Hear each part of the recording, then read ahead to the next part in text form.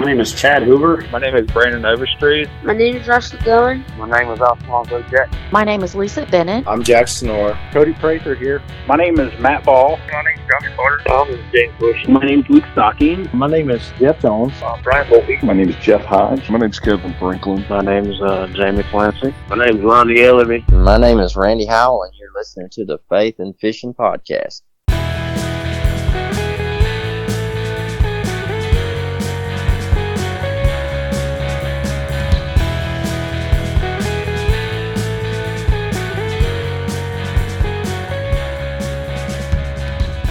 Hey y'all, welcome back to the Faith and Fishing Podcast, the podcast that brings you the stories of how God is working in and through fishermen from all around the fishing community.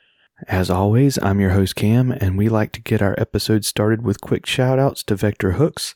They've got the best hooks in the business, and they are a great company that takes care of their community and have formed a pretty awesome community within their staff. And to Savior Outdoors, who are there ready to help you get your gear back if it ever spends time in the drink. Remember to use promo code FNFP15 at checkout at SaviorOutdoors.com to save yourself some money. I did get a chance to get out and do a tiny bit of fishing since the last episode and got the skunk out of 2021, which is good, even though it was the dinkiest little bass that I ended up catching. So this is the last episode before the baby gets here, and I am both nervous and excited about being a dad. I did get a few interviews recorded so that I have some content to put out there for y'all, but at this point I'm not exactly sure what the frequency or the consistency will be for putting out new episodes, so bear with me and we'll find some sort of routine that works. I did want to take this time to say thank you to all who have listened to the podcast, whether you haven't missed an episode or whether this is the first time you've ever listened. It means so much to me that y'all have listened to the show. It's hard to believe that this is the 35th episode, and it won't be too long before we're coming up on a year that the podcast has been running, and we're actually only a few days away from being a year since I started recording interviews. I've really enjoyed it, and I hope that y'all have gotten something out of it too. Alright, so let's get into the episode, and this is a good one. We've got an interview with fellow fishing podcaster Andrew Hayes, host of the Tackle Talk podcast, but first, let's turn on the spotlights and talk about the Bible that we have in this episode's product spotlight.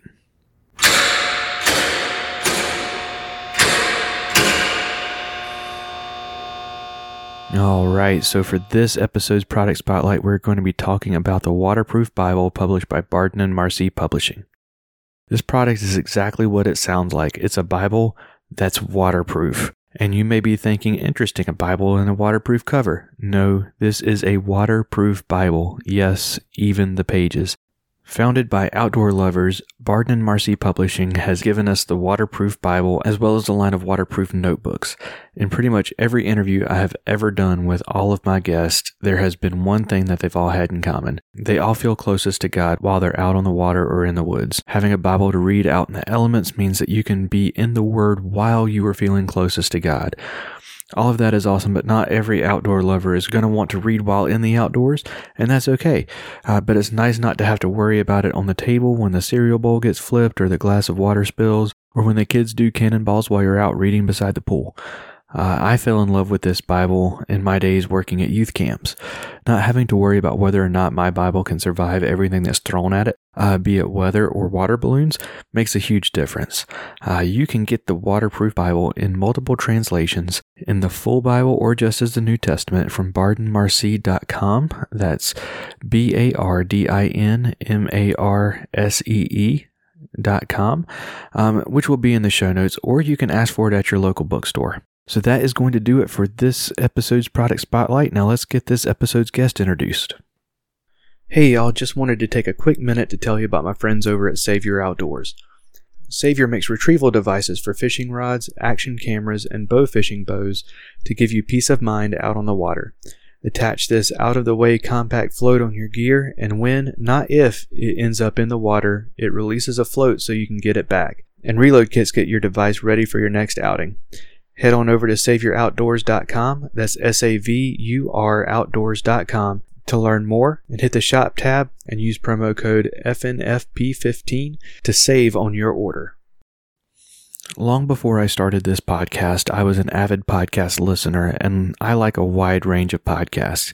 Fishing podcasts, though, cover the majority of those I'm subscribed to. Last fall, I started catching up with a podcast called Tackle Talk. If I'm honest, I disagreed with a lot of Andrew's opinions when I first heard them, but that challenged me, and we talk a little bit about this in this interview, to think about why I disagreed, what worked for me, what didn't, and that made me a better angler.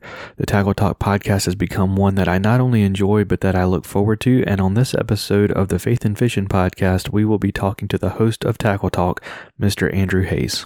Andrew, welcome to the show. Hey, thanks for having me, man. Appreciate it.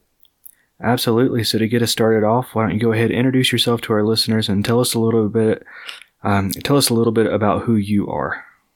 Yeah. So my name's Andrew Hayes. I live in Dayton, Ohio. And really, like, to figure me out, it's not too hard.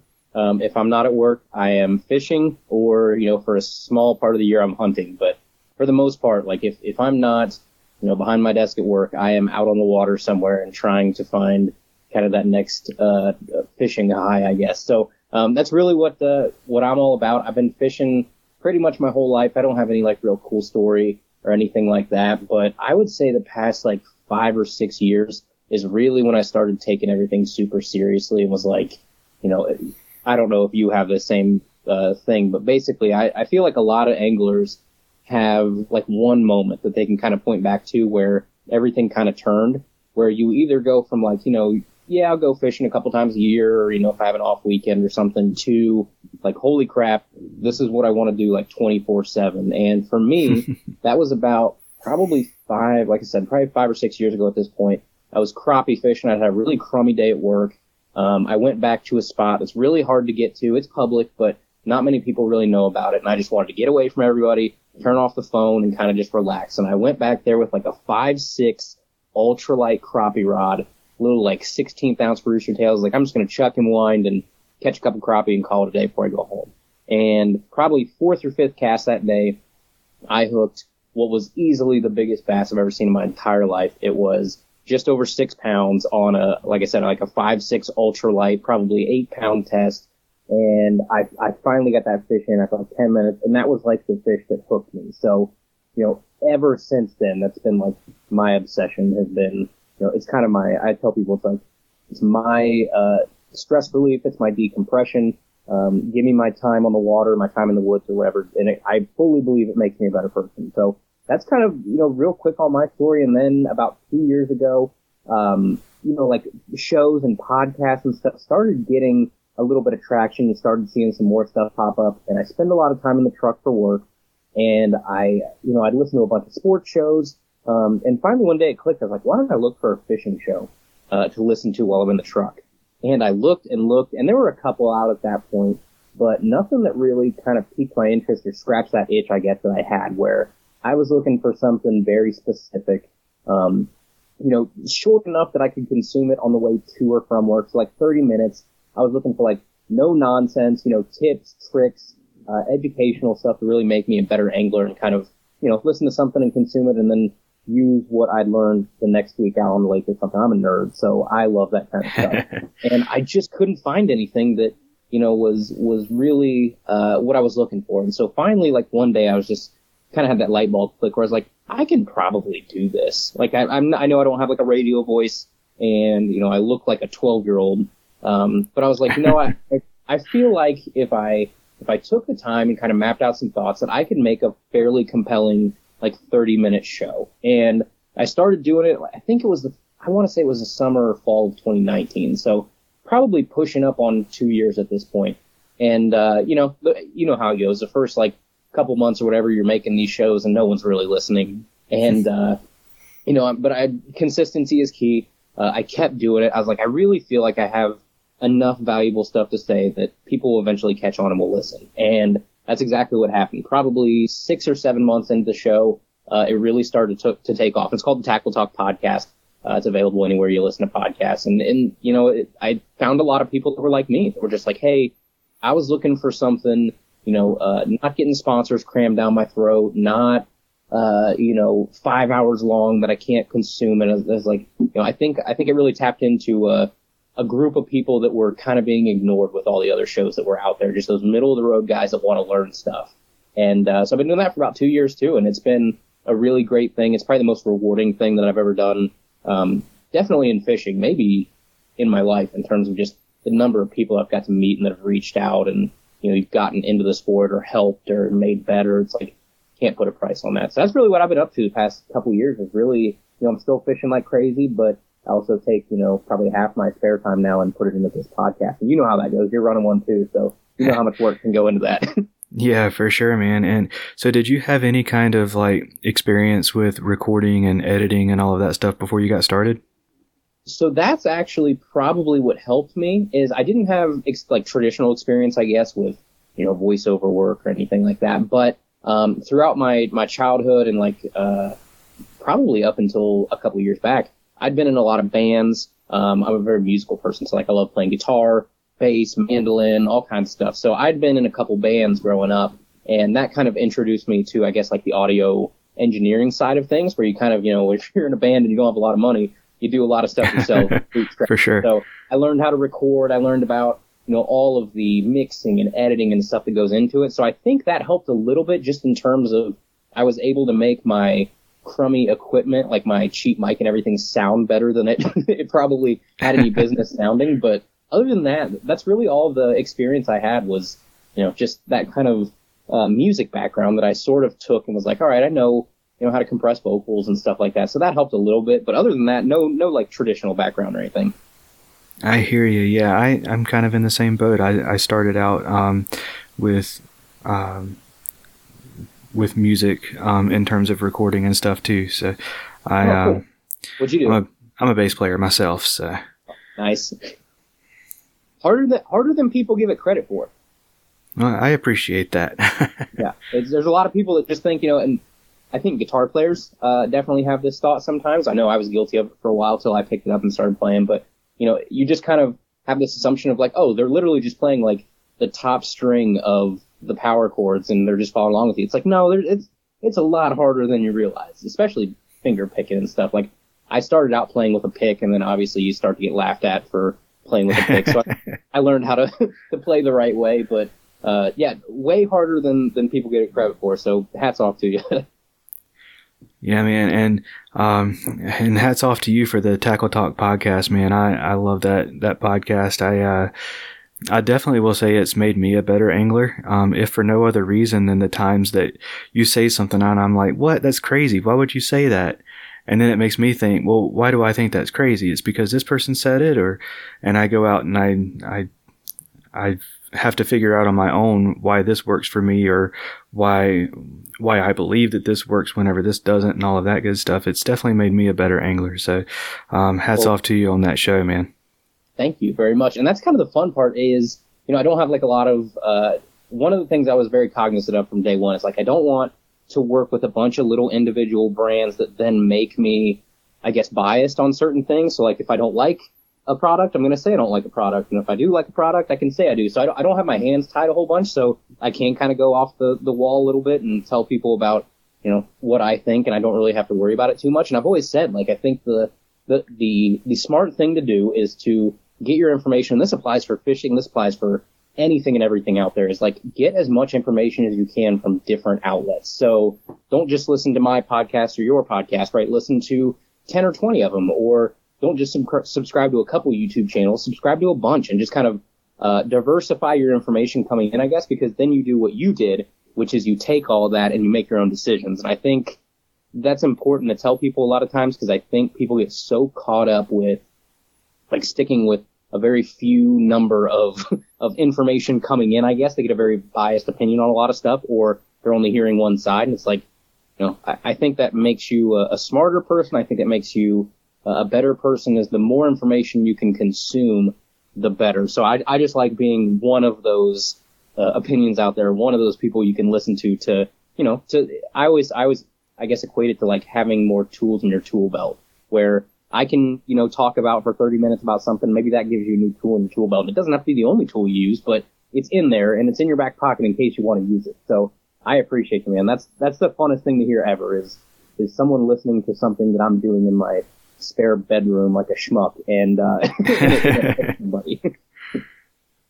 Yeah, man. And another thing is, it's like people will base their whole opinion off of what this person says that they saw on YouTube.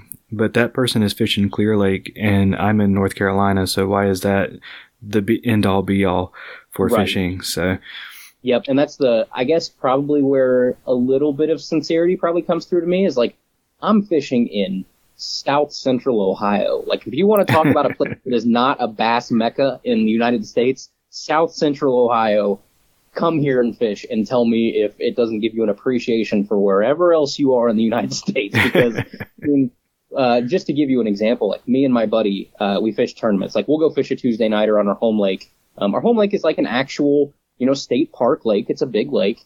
And I would say if there are 20 boats there, I bet 4 or 5 pounds wins it.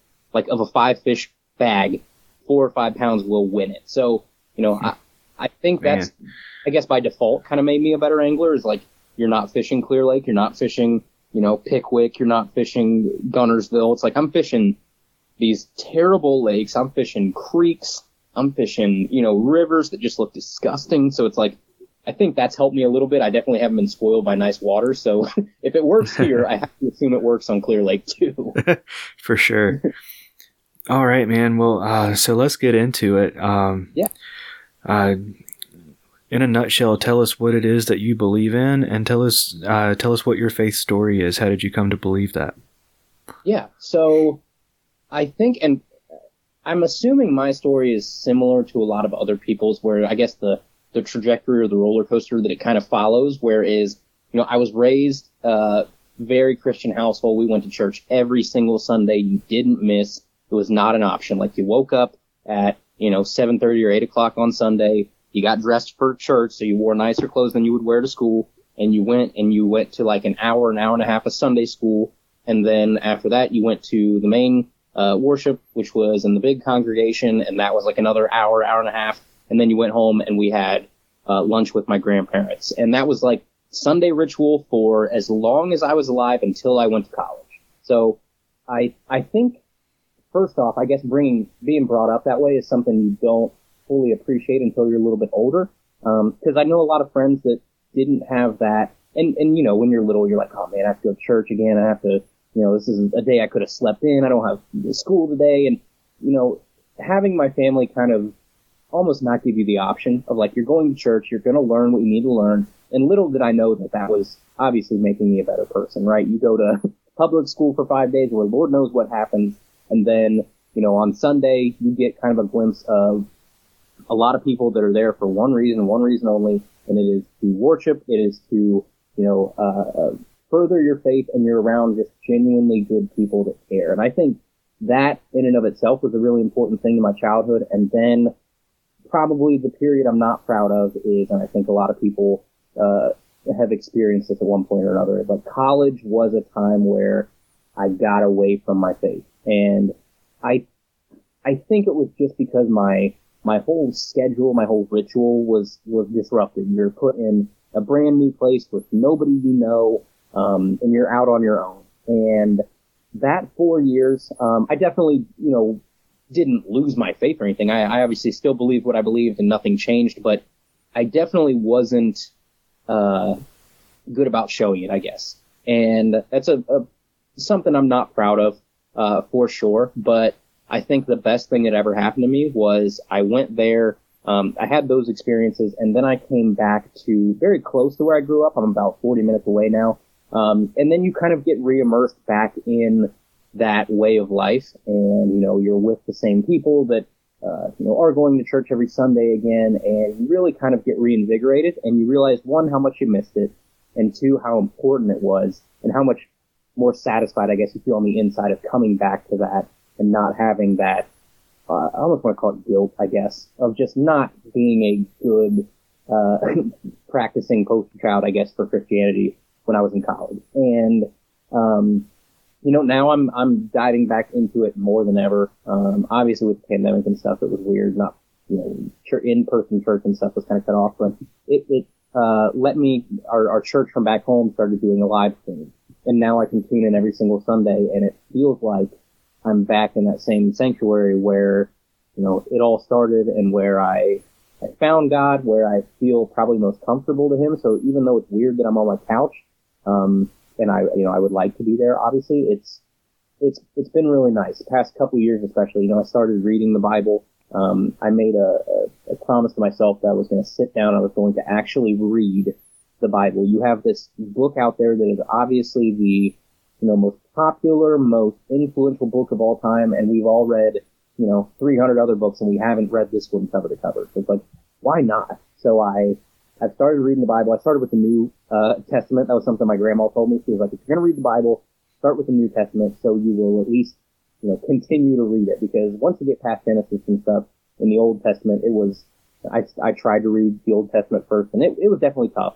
So I'm glad I started with the New Testament. It's been enjoyable for me to sit down and not try and speed read through it, but really, read a chapter and digest it and be like, okay, what was this talking about? How does it apply to my life? And it's not a race to go through the pages. So that's kind of my story. Where I'm at now, I feel like, I don't know. I feel like the one thing I'm still a little guilty about, and one thing I feel like I could do better, is still showing, in my outward appearance, I guess, and I don't know, making it more known, how much my faith is important to me. I think that's something I don't show very often, and I think my excuse is that I don't want to be preachy to people, or I don't want to make people uncomfortable. I'm one of those people that really likes people to like me, and I want to fit in every social situation and stuff, and I'm working on being able to take that step out a little bit and share more with people. I mean, there are probably really close friends I have that have no idea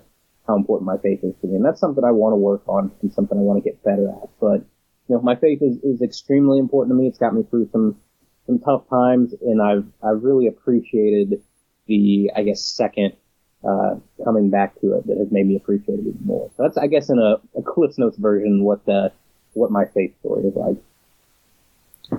Absolutely, man. And to kind of bring it back towards fishing a little bit, have there been any specific times out on the water you can think of that have affected your faith in any way? I can't think of any specific moments, but I think it's bigger picture. I think it kind of rounds back to what I talked about at the beginning, where I really feel like my time on the water and my time in the woods, I'll put hunting in that too, because I've really fallen in love with that the past couple of years too, is my holy time. I never feel closer to, God and closer to my faith than if I am by myself, up in a tree with nature, or I'm by myself on a kayak, 5 miles away from the nearest road, and it's just me and nature. That's my time where you shut off your phone, you shut off your email, you're not, talking to anybody. It's really you alone with your thoughts. And I think that's the time that I feel most at peace. I feel closest to my faith, and I think that's really important for me. I know some people feel, closer to it in a church pew. Some people feel closer to it when they're, with their family or in a certain area, or a certain memory or something. Mine, honest to goodness, is nature. It's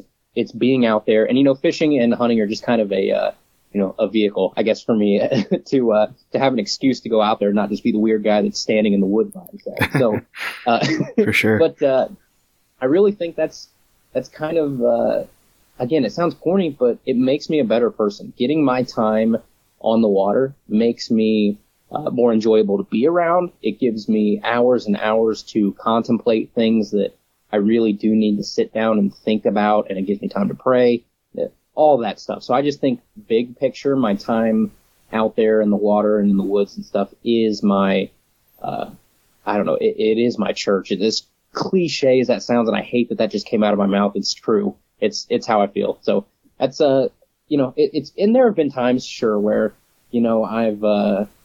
I'm thinking of one, for instance, last year, my uncle died, and my uncle loved to fish. And, the next time that I had went out, I hooked the biggest muskie of my entire life, and it was an absolute miracle that we landed it. The circumstances of where it hit, what it was wrapped up in, everything. We had no business landing this fish, and it was right after my uncle died, and we landed that fish against all odds. And it was just one of those things where you step back and you're like, okay, I needed that. Maybe that wasn't a coincidence, that fish hit the net when it had no business hitting the net. So I don't know, little anecdotal stuff like that, I guess. But big picture, my time on the water is my time to pray. It's my time to feel closest to God, for sure.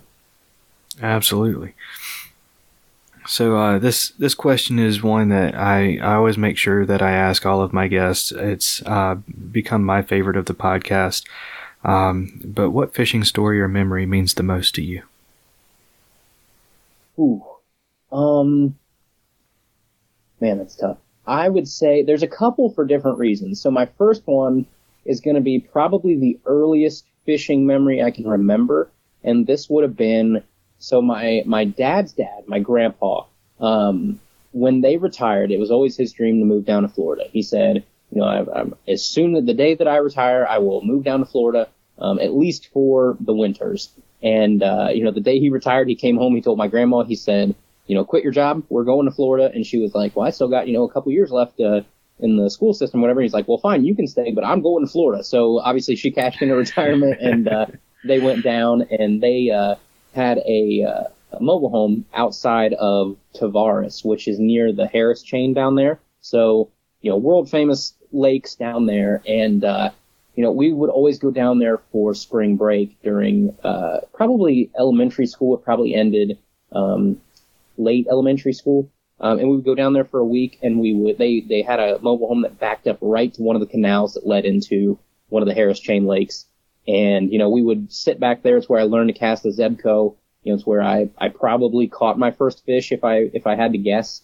But just the memories there with my grandpa. My grandpa passed away when I was probably 9, probably around there. So 2000, he passed away. So he had ALS. It kind of came out of nowhere. And, looking back at pictures and stuff, I didn't realize how much time we spent fishing out the back of their mobile home and, where they were. And that means a lot to me. There's a couple pictures of me with my grandpa, and some of the only ones that I have are us fishing there. So I think just that in general, that memory that I have, although some of it's a little vague because I was so young, of just fishing there with my grandpa. And that was, some of the best and only time that I really got, with him.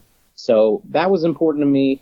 One of the next, I guess, important moments to me probably would have been that fish, 4 or 5, 6 years ago, whenever it was, that really got me hooked and got me like, okay, I took the turn from, somewhat recreational angler to I want to do this all the time. I want to, I would love to make a career out of something in fishing media or something, like that down the road. So I guess I owe a lot to that fish, and in full disclosure, it's the only bass I've ever kept my entire life. I caught it. I didn't have a scale. I didn't know how big it was. All I knew it was the biggest bass I'd ever seen in my entire life, and I panicked, and I took that fish, and I had it mounted, and it's sitting on the wall right behind me, and I would be lying if I said I don't regret it every single time I look up at that fish. Because now, obviously, I know, what genetics take to grow a fish like that in Ohio, and I wish that fish was still in the body of water I would have caught it from. I know about replica mounts and stuff now, so it's one of those, it taught me a lot of lessons, I think. It taught me that while you may really like a trophy on the wall, eventually you're going to come around and you're going to regret that. So I guess I may be a better conservationist, I guess, just out of keeping that fish. And I guess if one fish had to die to make me, more of a conservationist-centered angler for the rest of my life, then maybe that was a good sacrifice, you can argue. But, that fish was important to me. And then I would say just a conglomerate of the memories that I was able to make this summer. So I was laid off. Our whole industry, I work in minor league baseball, and our whole industry was just dismantled this year. All of our games were canceled, 0 revenue coming in. So we were laid off for about 4 or 5 months. And, it was during the summer, which I guess, as an angler, if you have to be laid off at any time of the year, it's a great time to be laid off. And my dad had just retired like 2 years ago. So we basically spent like a lot of the summer, me and my dad, fishing. And we went back and took him to some creeks around where we grew up, and we spent, days and days just waiting for like, 6 or 7 hours and catching smallmouth on top water every day. And, those are memories that I know for the rest of my life I'll look back on and be, thankful for sure. So I guess well-rounded, I have some memories with my dad that I'm really, really, I cherish. I have the memories with my grandpa back in the day that I am super thankful for. And then obviously the fish could, I guess, kind of lit that spark in me to do this in every waking moment of my free time. For sure. All right, man. Oh man. So I've been blessed to be able to, fish with both of my grandfathers and my granddad and my dad. And all of those memories are definitely close to the top of the list. But I think the one that stands at the top. I used to be a youth pastor, and I got a chance to, we had like a fishing tournament, with our youth group. So I got a chance to stand there and fish with, literally every teenager that was in our youth group at the time. And that, just seeing a whole bunch of students, some who have never fished before, some who have loved fishing for a long time, all just kind of standing around catching fish, having fun. That definitely sits at the very top of the list. Were there any of those kids that afterwards were hooked and now fish all the time? I don't know if any of the kids who, I don't know if anyone was hooked then, but I know all of the ones who were fishing a lot before are still fishing now. So. And that gets to like a bigger picture thing. I've told people before too that, you know, I think fishing, or find something that works for you, but I think everybody, I feel pretty confident in saying that everybody at some point in their life has to have a vice. And you see some people have some positive vices, and you see people have negative vices, obviously. I think for both of us, it's fairly certain that our faith is a positive vice, but I definitely think fishing has been one for me too. And I think if you can, you know, introduce more people to fishing, you never know who might catch that bug, and then that becomes their addiction, that becomes their, you know, what they obsess over, instead of, you know, some other things, especially as you get older, that could turn into that negative vice. So, you know, I'm a big proponent for introducing anybody and everybody, especially fishing, or especially younger, that you can to fishing, because I think it can fill a void that sometimes people turn to less positive things to fill, if that makes sense. Yeah, for sure. Yeah. So, some of my favorite episodes of your podcast have been the episodes where you talk about New Year's resolutions. And you have talked about fishing with new anglers, going up and talking to somebody who's there fishing instead of getting upset that they're there. Whenever you're fishing with someone that you've never fished with before, what's your typical conversation centered around? You know, that's fun, because I think a lot of people have, even if it's you know, huge or it's not huge, a lot of people have some sort of social anxiety, I guess, you know, where it's like, oh, if I have to hold a conversation with somebody that I've never met before, it's like, what the heck are we going to talk about? The fun part about, you know, going up and introducing yourself or talking to people that are, you know, either in one of your spots, or you run into them while you're fishing, or you're at an expo or something, is you already know you have something in common that you can talk forever about, and it's fishing. So a lot of times like that's where I'm going to start. Like, I'm not going to start with the, you know, the cliche, you know, where are you from? You know, what do you do for a living? Things like that. It's like, you guys know you have something in common that you guys both love. You're obviously out there spending your free time fishing. So talk about that. You know, it's an easy way to make a friendship. And that's something that I've tried to do in the past couple of years, is because I used to be the guy that would show up to one of my spots. And even if there was a guy, you know, a quarter mile away that I could see from one of my spots, my first instinct was, darn it, why is that person here? I can't believe it. These rivers are getting too crowded now. Facebook's ruined all this, everything, blah, blah, blah, blah, blah. And, you know, eventually I just got to the point where I was like, I realized that sounds silly of me, because that person's probably over there thinking the exact same thing about me. They were like, I'm here first. Why is that guy here? I've never seen anybody here in weeks. What's going on? It's like, and then if you actually go up and you say, hey, and you start talking, and, you know, those people end up becoming some of your best friends. That's how I've made some of my best friends in Dayton, have been the people that I see out on the river. And then you start to see that, everybody's not just like a blank face anymore. It's like, oh, I go to the river and I see some guy down the way. That's Ryan. Like, that's one of my good friends. Like, I'll go over and talk to him. We'll go fish together. It's not, you know, it's a lot smaller community, I think, than you think, because you don't know all of the people by name or recognize them. Everybody's just a blank person. So that's been one of the things I've really been trying to do the past couple of years. And like I said, I've made some of my best friends doing that. And, you know, the more people that you know in your area that fish, one, the more people you can go with, which makes it fun. You can do some cool stuff that you couldn't do by yourself, like kayak floats or, you know, big wades where you start at one place and end at the next, and you drop a truck off at each. So there's all kinds of benefit to having more friends in your area that fish. And, you know, it just makes you a little bit more pleasant when you're out on the water of, oh, there's someone I can go talk to and maybe make a new friend, instead of, darn it, why are they here? That's awesome.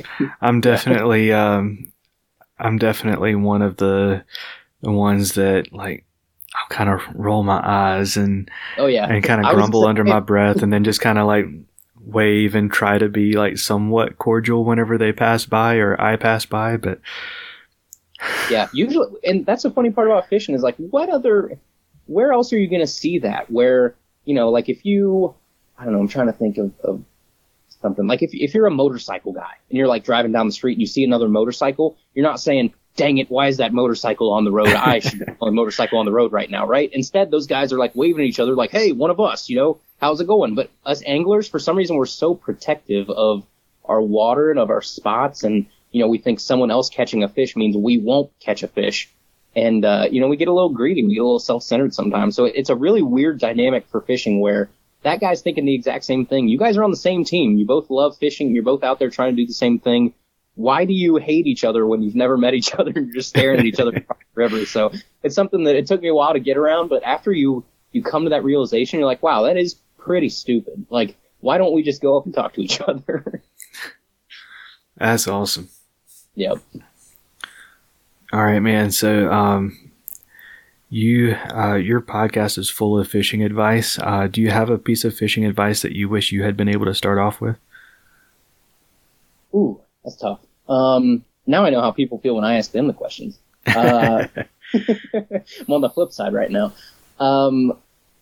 Fishing advice I wish I would have had when I think, just spending more time out on the water. Like, I think when I first started and started taking this seriously, one of the things that I had a problem with was comparing myself to other anglers. And this gets to a bigger conversation, right? Where there's social media is so heavy nowadays with Instagram and Facebook and everybody posting pictures of what they catch. You just kind of have to take a step back sometimes and realize that what people are posting is a giant highlight reel. So the same guy, you know, may post giant fish every day, but you don't know how long it took him to catch those fish, or how many of those fish are the same fish over and over again at different angles. Right? And I think sometimes I had a problem with comparing myself to those people, like, wow, you know, these guys are catching giants every day.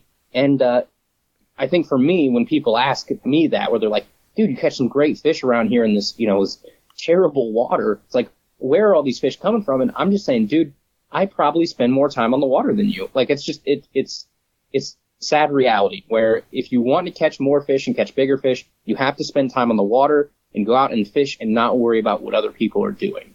And that was kind of a hard pill to swallow for me, I think, at first, was getting over the hump of trying to compare myself to everybody and trying to catch giant fish, you know, with going out once a weekend or something, right? It's like, if you want to catch the fish that some of these guys are catching, first of all, some of these guys you're watching on YouTube or you're watching on Facebook or something, they either don't have jobs or that is their job. So trying to compare yourself to someone that fishes 7 days a week when you only are able to fish one because you have a family and you have a job and stuff, it's like, stop trying to compare yourself to that. So I think that was a big piece of advice I wish I would have got back in the day, was someone would have said, hey, don't pay attention to what other people are doing and just go out, spend as much time as you can on the water without, I guess, disregarding your other responsibilities that you have in your life. But just quit comparing yourself to other people. Go out and fish for the love of fishing and not for being better than somebody else.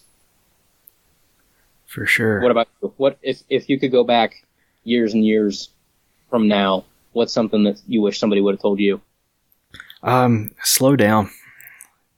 Yeah, that's fair too. I have always struggled with fishing way too fast. And like, whenever you have a reel that will bring in 36 inches of line every turn, and you don't need to burn it. No, sitting there and burning and wondering why aren't these fish biting? But it's going hyperspeed around them. Yeah, it's like, and there were times where maybe I did get the advice and I just didn't listen, but because I remember times where my first memories of targeting bass with lures was using a Zebco 33 with a Panther Martin. And I remember my dad like watching my lure as fish were chasing it and not being able to keep up with it, and telling me, "You got them chasing you. You need to slow down."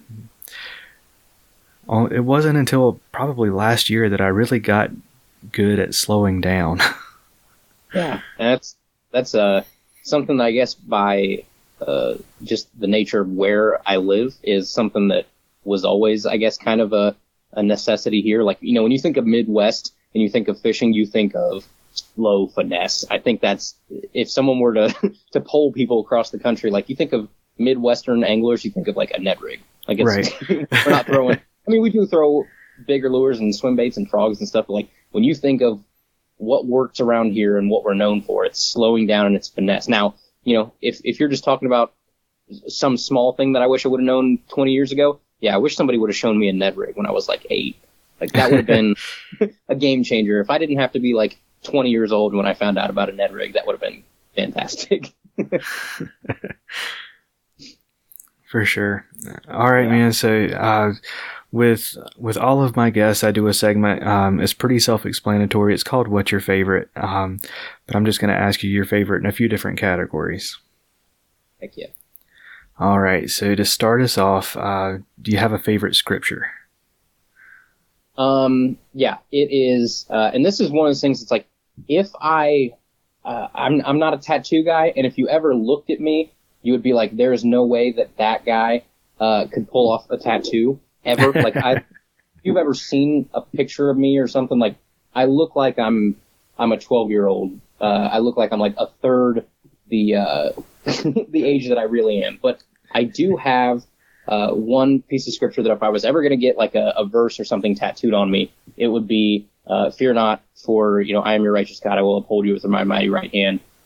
That whole part of, I think it's Isaiah. I should know it if I ever want to get it tattooed on me, I guess, but I'm pretty sure it's in Isaiah.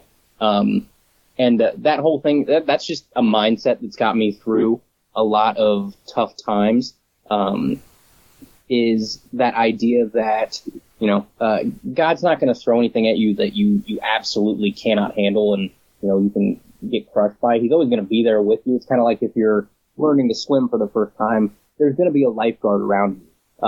Now, you know, you might have to sink a little bit for that lifeguard to come in and actually save you, but, you know, it's there. That safety net is there, of your faith and of God. And I think that's a piece of scripture that I've always just kind of murmured to myself whenever I'm having a tough time. Heck yeah. What about a particular story or parable from the Bible? Ooh. That is tough. Favorite parable. I would say I know it's cliche and I probably should come up with a better parable than this, but you know, it's the parable of, I think Jesus did it twice in the New Testament, and that was taking a small number of fish or a small number of bread and then being able to feed a crowd with it. And I think that's obviously a parable for, you know, his knowledge and spreading the good word and things like that. But you know, it's one of those things where if you talk to somebody, that's like somebody's first objection, I think, right, is when people don't really know the Bible and know that it's parables and know that, you know, maybe not all of it is meant to be taken 10,000% literally, that it's a book of, you know, telling you how to be a good person, of telling you how to approach your life. And, you know, there are people that may or may not believe that, you know, someone physically took like 4 fish and made them 4,000 or whatever. You can have that discussion. But the idea behind that story is something that resonates, I think, throughout the whole Bible, which is, you know, you can take something small and you can make something great out of it if you just kind of, you know, believe and apply your faith. Same thing with, you know, Jesus took 12 guys out of fishing boats that were nobodies and turned them into disciples. It's like you can take something so small. It's the same with the mustard seed. It's a very common theme throughout the Bible, which is, you don't have to start out mighty, but you can end up mighty if you just kind of, trust your faith and follow the right process. So I think that feeling in general is a big deal to me, and you can find examples of it all throughout. Absolutely. And that story, one of my previous guests, Michael Consul, from up in Canada, had a really awesome take on that story of feeding the multitudes with just the boys' lunch. But basically, he was thinking, he had heard that, trying to remember how he put it here, but it was kind of like he got he asked people for their lunch, the boys shared, and then other people started sharing, and they ended up everybody sharing what they had with each other, and they ended up with extra off of that. So I thought that was a pretty cool take on that story. Yeah, no one's saying what the portions were, right? It's just you guys are you're splitting up and dividing, and like I said, it's making something small into something that can affect a lot of people. Yeah, for sure. So, what's your favorite fish to catch?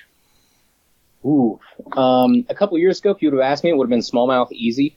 And I think that it's close. It's either smallmouth or it's muskie. I'm not sure if I would say, maybe I'm just kind of biased and I would say muskie because I've caught so few of them and it's such an adrenaline rush. It'd be tough to overtake smallmouth. Smallmouth are just, do you have smallmouth down there? There are places, I would have to drive a ways to get to them, but there are places that have them. I haven't caught one yet though. Holy moly. I mean, it's true when they say like, I would rather catch like a 2.5 pound smallmouth than I would a 5 pound largemouth. And I 100% mean that. I think a smallmouth fights like 2 to 3 times its weight. I would say pretty comfortably. A strike on top water from a smallmouth versus a largemouth is no question. I mean, that smallmouth is trying to murder whatever you're throwing in the largemouth. Sometimes they'll come up and slurp it or, roll on it or something. A smallmouth is trying to send it into the next dimension when it hits it. So I would say, I guess, gun to my head, smallmouth for sure, but muskie are a close second. I mean, the brute force that those fish exert, granted, they can only do it for a short period of time. You have to be very careful with them, but, just a dinosaur-looking 40 to 45-inch fish with razor-sharp teeth coming up and hitting you both side on a figure 8 that's something the first time it happened, like, it's all I thought about for weeks and weeks and weeks was how cool that was. So, smallmouth 1, muskie very close second. Awesome. So, what's your favorite fish to fish for then? Definitely not muskie. If you've ever been muskie fishing, it is a lot of 10-hour days throwing, super heavy 8 to 8.5 foot rods, lures that look more like dog toys than actual fishing lures that are pound. So I don't enjoy fishing for muskie. I'd say my favorite type of fishing definitely has to be for smallmouth, and I think it's just because the way I grew up, but it's these ankle deep, knee deep creeks that are around here in like South Central Ohio where you can get in. It's never going to go above your head. And in like, I'd say from June to September, you can go back there and just an old pair of shoes, an old pair of shorts, and just start walking for miles and miles. You take like a popper, you take a little buzzbait, a little spook or something back there, and you will have the funnest day of your entire life back there just catching 20, 30, 40, 50 of these like, they're not going to be giants, but they're going to be 12 to 17 inches probably each. So that's my favorite kind of fishing. It's my favorite time of year. Just going back, wading, getting in the water when it's 80 degrees outside. It feels so good. It's like a combination of swimming and fishing, right? If you're in a pool, you can stay in that pool all day long and feel great. So it's a combination of that. That is by far, I think, some of the best fishing you can do. And if you've never done it, if you have little creeks around you that may not even look like they hold fish. Like, I'm not joking when I say ankle deep. But if there's water there and there's water there all year long, there's going to be fish. And those are the places that everybody else drives over to, and nobody, thinks to fish because nobody's dumb enough to fish it. Be dumb enough to fish it. Go in there and give it a shot. It is some of the most fun you'll ever have. And if you only catch fish that are under 15 inches, I guarantee it's going to be super fun in small water when you're up close and personal with these fish. So that's my favorite thing to do by far. For sure. Wading creeks is something I want to do more of this year. I haven't done it in a while, but I really enjoy it too. So for sure. Yeah, it's just one of those, like, get back to your roots. It's accessible. You take one rod with you. You don't overthink your tackle. Like, you just really go back and you get lost. And you'd be amazed even if you guys that are listening to this, they're in, like metropolitan areas. Like, I live in downtown Dayton, Ohio, and there are creeks around here that I can get to without even going out of downtown, that if you walk in them for, a quarter mile, half mile, you would have no idea you are in the middle of a city. It is beautiful. There's not a whole lot of houses backed up to it. Even if there's just a tree line, you feel like you're somewhere completely different. So, I definitely encourage people to try small water. And, if it's not for you, it's not for you, but give it a shot, because it's some of the most fun fishing I think I've ever done in my life. For sure. So what's your favorite fish to eat? Crappie, for sure. And I know I live close enough to Erie that a lot of people are going to say walleye and perch. I'm far enough away from Erie. I'm like 3.5 hours away from Erie, so I've never been up there. I've never fished it. I know that people rant and rave about the walleye and the perch that come out of there. But around here, man, I went ice fishing this past weekend, and I caught sawguy. Which is basically a mix of a walleye and a sauger, so it tastes like walleye. So I caught sawguy, I caught crappie, big gills, we caught some white bass, some perch, everything, fried them all up, and dude, the crappie tasted better than all of them by far. So it's my favorite. It's a pain to clean, especially when you got, line burners for sure, but it's definitely worth it. What about you? What's your favorite fish to eat?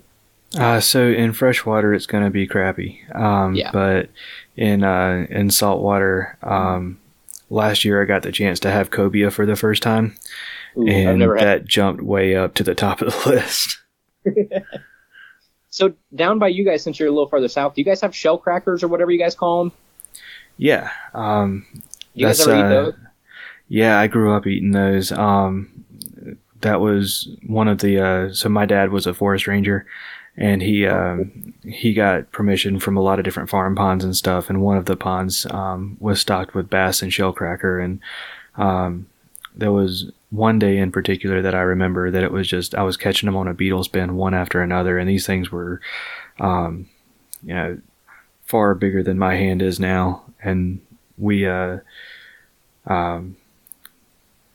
those were pretty good eating. I think we did shake and bake with those. Ooh. But yeah, those were good. I'm a sucker for shake and bake. I love shake and bake. Yeah, man, those were phenomenal. And but while we're on the subject of food, what's your favorite fish and snack? So I'm never gonna go in the boat or in the kayak or anything without a blue Powerade. That's like my. You're never gonna see me without blue Powerade for some reason. It just goes together. And then, honestly, as frustrating as it is sometimes, I think I just like gravitate toward like peanut butter crackers, but it stinks because you put them in your bag or you put them in your boat or whatever, and then you go to eat them halfway through the day and they're all just a bunch of crumbs because you've crushed them a billion times. But I mean, 99% of the time, if you see me in a boat or something and you like, just out of the blue say, hey, what do you have to eat and drink with you? It's going to be a blue Powerade and like peanut butter crackers. That's awesome. You eat those peanut butter crackers, gonna want to drink the whole lake. Oh, I know. I've toyed around with getting one of those, what do they call them? Life straws, I think, where like you're supposedly able to drink out of your lakes and creeks and stuff. Like they filter 99.99 whatever % of anything that can hurt you.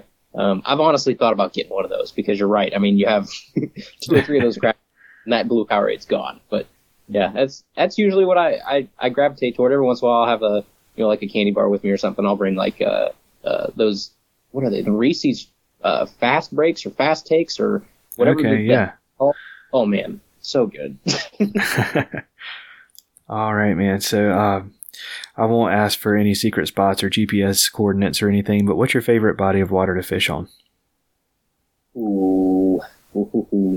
It's probably going to be the Great Miami River, which runs right through Dayton. And just for the fact that, one, it's got pretty good smallmouth in it, but, it's not like it's not going to be a world-class fish or anything, but it's so diverse It runs so long, so like I can go up north and you can get into, a little bit more pike, and the water shallows up and you can wade a little bit better up there. If you go around Dayton, you can kayak, you can bank fish a little bit. If you go further south, there's some really nice kayak floats. So I think just because it's so big and I don't get bored with it, I would say the Great Miami River, it has, all kinds of stuff in it. It's got saugeye, it's got good smallmouth, largemouth, perch. It's got some crappie in it. It's got a little bit of everything if you find the right spot. So I would say that's my favorite body of water, I guess. We have some lakes around. Honestly, none of the lakes around here are good enough to call my favorite body of water. Like, they're all pretty rough. They're good for our standards, I guess, but if you would go anywhere else in the country, they'd get laughed at. So I would say the river. You have a better chance of catching quality fish. There's something about a river, too, that one makes you feel like, I don't know, a little bit more of a better angler, because it's a little bit more wild. It's not, it's a little bit more raging. There's a more thriving ecosystem, I guess, where you catch a big river fish and you're like, holy cow, this is so much cooler to me than a big lake fish. And you never know what you're going to pull out of there, right? You can pull a rogue muskie that spilled over from somewhere. You could pull a pike. You could pull, all kinds of weird stuff. So I'd say the river for sure, and our biggest one's the Great Miami, so I'm going with that. All right. And I don't want you to have to give away too many secrets. And I know this is a moving target for you, but what's your favorite lure to throw? Depends on what time of year. I would say I don't think it's a secret that if I can throw topwater, I'm going to throw topwater. Like, you can see, if you ask any of my buddies to go fishing with me, if it is warm enough to throw topwater, like if the water temp is in that kind of range where I can even get away with it, it's like the tail end. So, it could be beginning, middle of October around here, and I'm still throwing, topwater. So, I would say a popper is going to be like my one go-to. If I'm being forced to fish winter and, topwater is just not an option. I mean, Ned rig's tough to beat, but I don't love throwing a Ned rig because you get snagged so much, and especially around here with these rocky rivers, like, you're going to lose more than you're going to fish you're going to catch. I would say a jig. I guess it's so boring, but it is. It's a popper or it's going to be a jig, and a jig bite is so much fun. I feel like you get a little bit more quality fish fishing a jig versus a Texas rig. It's just, I know it's anecdotal, but it's my experience. It's the bigger fish that I've caught in the exact same scenarios, in the exact same cover, same water temp, everything. You're going to get a bigger fish, I think, on a big bulky jig than you are on like a bulky plastic on a Texas rig. So jig in the winter, or if topwater's not on, but I'm going to have a popper tied on like 80% of the year. I hear you. And last but not least, what's your favorite time of year to fish? Ooh. I would say fall. Like, I know a lot of people are going to say spring. Around here, we have some pretty dirty water.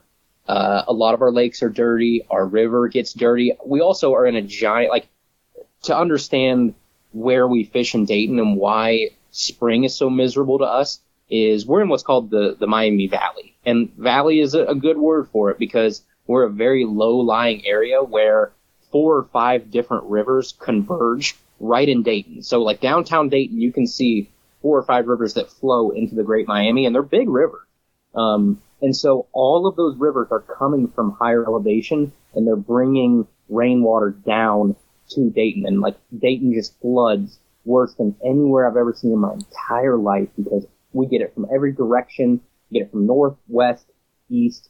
Water just floods to Dayton. And we will have days where, I kid you not, there's a spot on the river. I won't tell anybody where it is because there will be 12 people there tomorrow. But there's a spot on the river here where I really like to go. And the normal summer pool is about 2.5 foot. So this stretch of river, you can wade very easily. And in the spring, and sometimes in the summer and fall too, but mostly in the spring, we will get multiple days where that river has gone from 2.5 feet to 35 feet. So it is able to swallow a 2 to 3 story building with how much this river goes up because you're in a giant valley, in a giant gorge almost. That's crazy. So spring is pretty miserable for us. If we have had rain in the past, 2.5 weeks, it's not a fun time fishing here. So, the other time of year where you can catch big fish is obviously when they're feeding up in the fall. And, in the fall, usually our rain is kind of subsided. Everything is drying out. Sometimes it's even the opposite where we have a little bit of a drought, but everything's a little bit more accessible.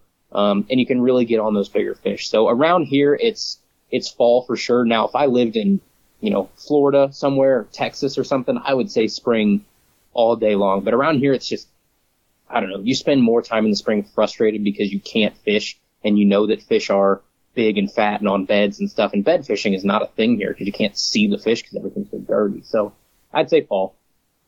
All right. Well, we're going to start wrapping things up. If you would, let us know what's coming down the pipe for you and for Tackle Talk. Yeah. So we are gearing up for a big year. I have some fun stuff lined up. We've grown a ton in the past 6 months to a year. So if you're listening to this and you listen to the show, thank you. From the bottom of my heart, I appreciate each and every one of you guys. It blows me away when I look at what that show's doing, and for so many people to appreciate what it is and to reach out, and the messages and stuff just mean so much to me. So we got some really cool guests coming. We have some exciting news coming up probably in the next 2 to 3 months too. We're in the middle of, you do podcasts, we're in the middle of switching podcast hosts because, there's a whole long story, but a couple days ago, we used too much bandwidth, which I didn't even know was a thing. And they throttled our show basically, so you couldn't download it, or, if you did download it, it took you a half hour to listen to an episode. So we're in the middle of switching hosts to make sure that we get that figured out. We have the bandwidth to continue to keep growing. Again, problems I didn't even know existed out there, but, got some cool guests, some big names coming up, and, I'm really focused, I think, on unique stuff for this year. So last year I was lucky enough to check off some people off the bucket list that I wanted to have on the show and I wanted to talk to. And some of my favorite shows, if I'm going to be honest, were obviously I love the ones where it's just me, but if I'm going to bring on a guest, some of my favorite ones have been ones where you may not have heard of this person ever, but I think it'll make a cool conversation. It's a perfect example of that's my buddy, that lives down south. It's a aquatic biologist. And, picking his brain, something you're not going to hear on the other, 20 fishing podcasts that you listen to, that kind of stuff's fun to me. Having someone from the ODNR on a couple weeks ago was a ton of fun because you get to pick their brain, and somebody that doesn't make the podcast circuits, I guess, so really trying to find some really cool, interesting conversations that people aren't hearing. It's not the same, we have, Jordan Lee on this week, and then Jordan Lee's on every other podcast that you listen to that week and make it around. So, trying to do some interesting stuff there, but just, trying to stay genuine and sincere and keep growing and interacting with everybody. I love it, but it's just one of those things that turned into it's almost become a second full-time job at this point for a kid that's just talking into a microphone in a spare bedroom. It kind of blows my mind that people are listening. That's awesome, man. So, if you want to shout any supporters, sponsors, thank people, give you an open floor, it's yours, man. Yeah. We don't carry a ton of sponsors, and that's kind of on purpose, so we don't have to shove it down people's throat all the time. But, obviously our title sponsor is Top Fishing Deals. They've been great to us, and it's a website that shows you different sales from across the internet, so it's not one specific brand. So, again, we can continue to be honest and sincere, and Jesse over there has believed in us from day one and, helped us with everything. So Top Fishing Deals has been great. We also work with Dark Horse Tackle now, which is a subscription service that instead of doing the the normal baits you're going to get in a lot of those other ones, it's more of boutique, small run lures that, some dudes are making really cool stuff that you wouldn't have known about otherwise. So that's a cool company we've worked with. And there's some other companies that have supported us and helped us out. Mountain Dew, Dobbins Rod, some other folks too. But, I appreciate the sponsors so much because the ones that we've worked with so far have not made me change what I want to do. And I think you see that a lot of times with some shows. It becomes pretty evident that, they have 2 or 3 companies. That's all they talk about. And you don't really get a sincere show anymore. So I don't want to do that. But those guys have been great. And, we got some cool stuff coming up. I can't announce too much of it yet, but it's going to be an exciting year for sure. Awesome. And if our listeners want to follow you on social media, learn more about you, listen to Tackle Talk, how do they find you? Yeah, we're on all the normal podcast platforms, so Apple, Spotify, iHeart, Google Podcasts, Stitcher, or wherever you listen to podcasts, you can probably find us. We have a website, tackletalkpodcast.com. If you want to follow us on social media, at Tackle Talk Podcast for Instagram, we're on Tackle Talk Podcast on Facebook.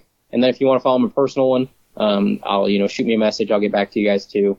It's just at Haze Fishing, Haze Fishing. And that's like where I just post most of my fishing pictures. So if you just like, semi-cool fishing pictures, it's a good place to look to. But yeah, I mean, anybody that wants to reach out and chat, we're always open. I know you're the same way, and you're really good about that. So I appreciate you having me on. I appreciate you giving me a chance to talk about some things I don't get to talk about very often too. Absolutely, and thank you for coming on the show, man. I've really enjoyed it. It's so much easier to talk to other podcasters because they know how to carry a conversation. Yeah, it's not like pulling teeth. I've had that before with guests too, where they either don't feel super comfortable or they kind of need handheld a little bit more. And yeah, it's the same thing. I did a podcast that I recorded a couple days ago with somebody that does another a big show too. And that's why I told him, I was like, man, it's so nice to not only have someone that can carry conversation, but we did it over Zoom, and it was like, he has professional audio equipment and stuff. And you're like, man, this is nice. I don't have to do a lot of editing or anything. This is, I could get used to this. Like, you're going to spoil me, man. So yeah, no, I appreciate it. And, it's fun to talk to other folks that are doing the same thing. It's a fun part about fishing podcasts is like, we're both fishing podcasts, but we're both so different. Yeah, for sure. If someone gets, something different from everything, it's not the exact same show, just regurgitated over and over again by 50 different people. So that's why I appreciate it. You got a really cool lane that I think you're doing a really good job with and spreading some good word that I think people need to hear. So. Well, I definitely appreciate it, man. Cool. If you want to get a hold of the best hooks in the business, check out Vector Hooks. Vector Hooks is veteran owned and operated, and they really go above and beyond with how they treat their customers. They make hooks for all kinds of applications, presentations, baits, and techniques that are stout and strong. And with these things being chemically sharpened, let me tell you, their slogan is, man, these things are sharp for a reason. Check them out today at www.vectorhooks.com. That's VECTOR hooks.com. I want to thank Andrew again for coming on the show and sharing his story with us. If you want to find Andrew on social media, I'll have links in the show notes as well as links to where to find and listen to the Tackle Talk podcast and to Barden and Marcy Publishing so that you can find the Waterproof Bible. That's going to do it for this episode. Next time you hear from me, I'll be a dad. Thank you all again for listening. Y'all take care and God bless. Thank y'all for listening to the Faith and Fishing podcast. Be sure to give us a rating and a review if you enjoy the show. And follow the show on Instagram at Faith and Fishing Pod or at facebook.com/faithandfishing. Be sure to reach out to one of the amazing pastors in your community if you have questions about faith, and make sure you join the Faith and Fishing community on Facebook. Special thanks goes to Tyler Worrell, the graphic designer behind the Faith and Fishing logo. The Faith and Fishing podcast is produced by Cam Steele, and the music for the show is written, recorded, and performed by Jonathan Inthlanzy and Cam Steele. Thanks again for listening. Y'all take care, and God bless.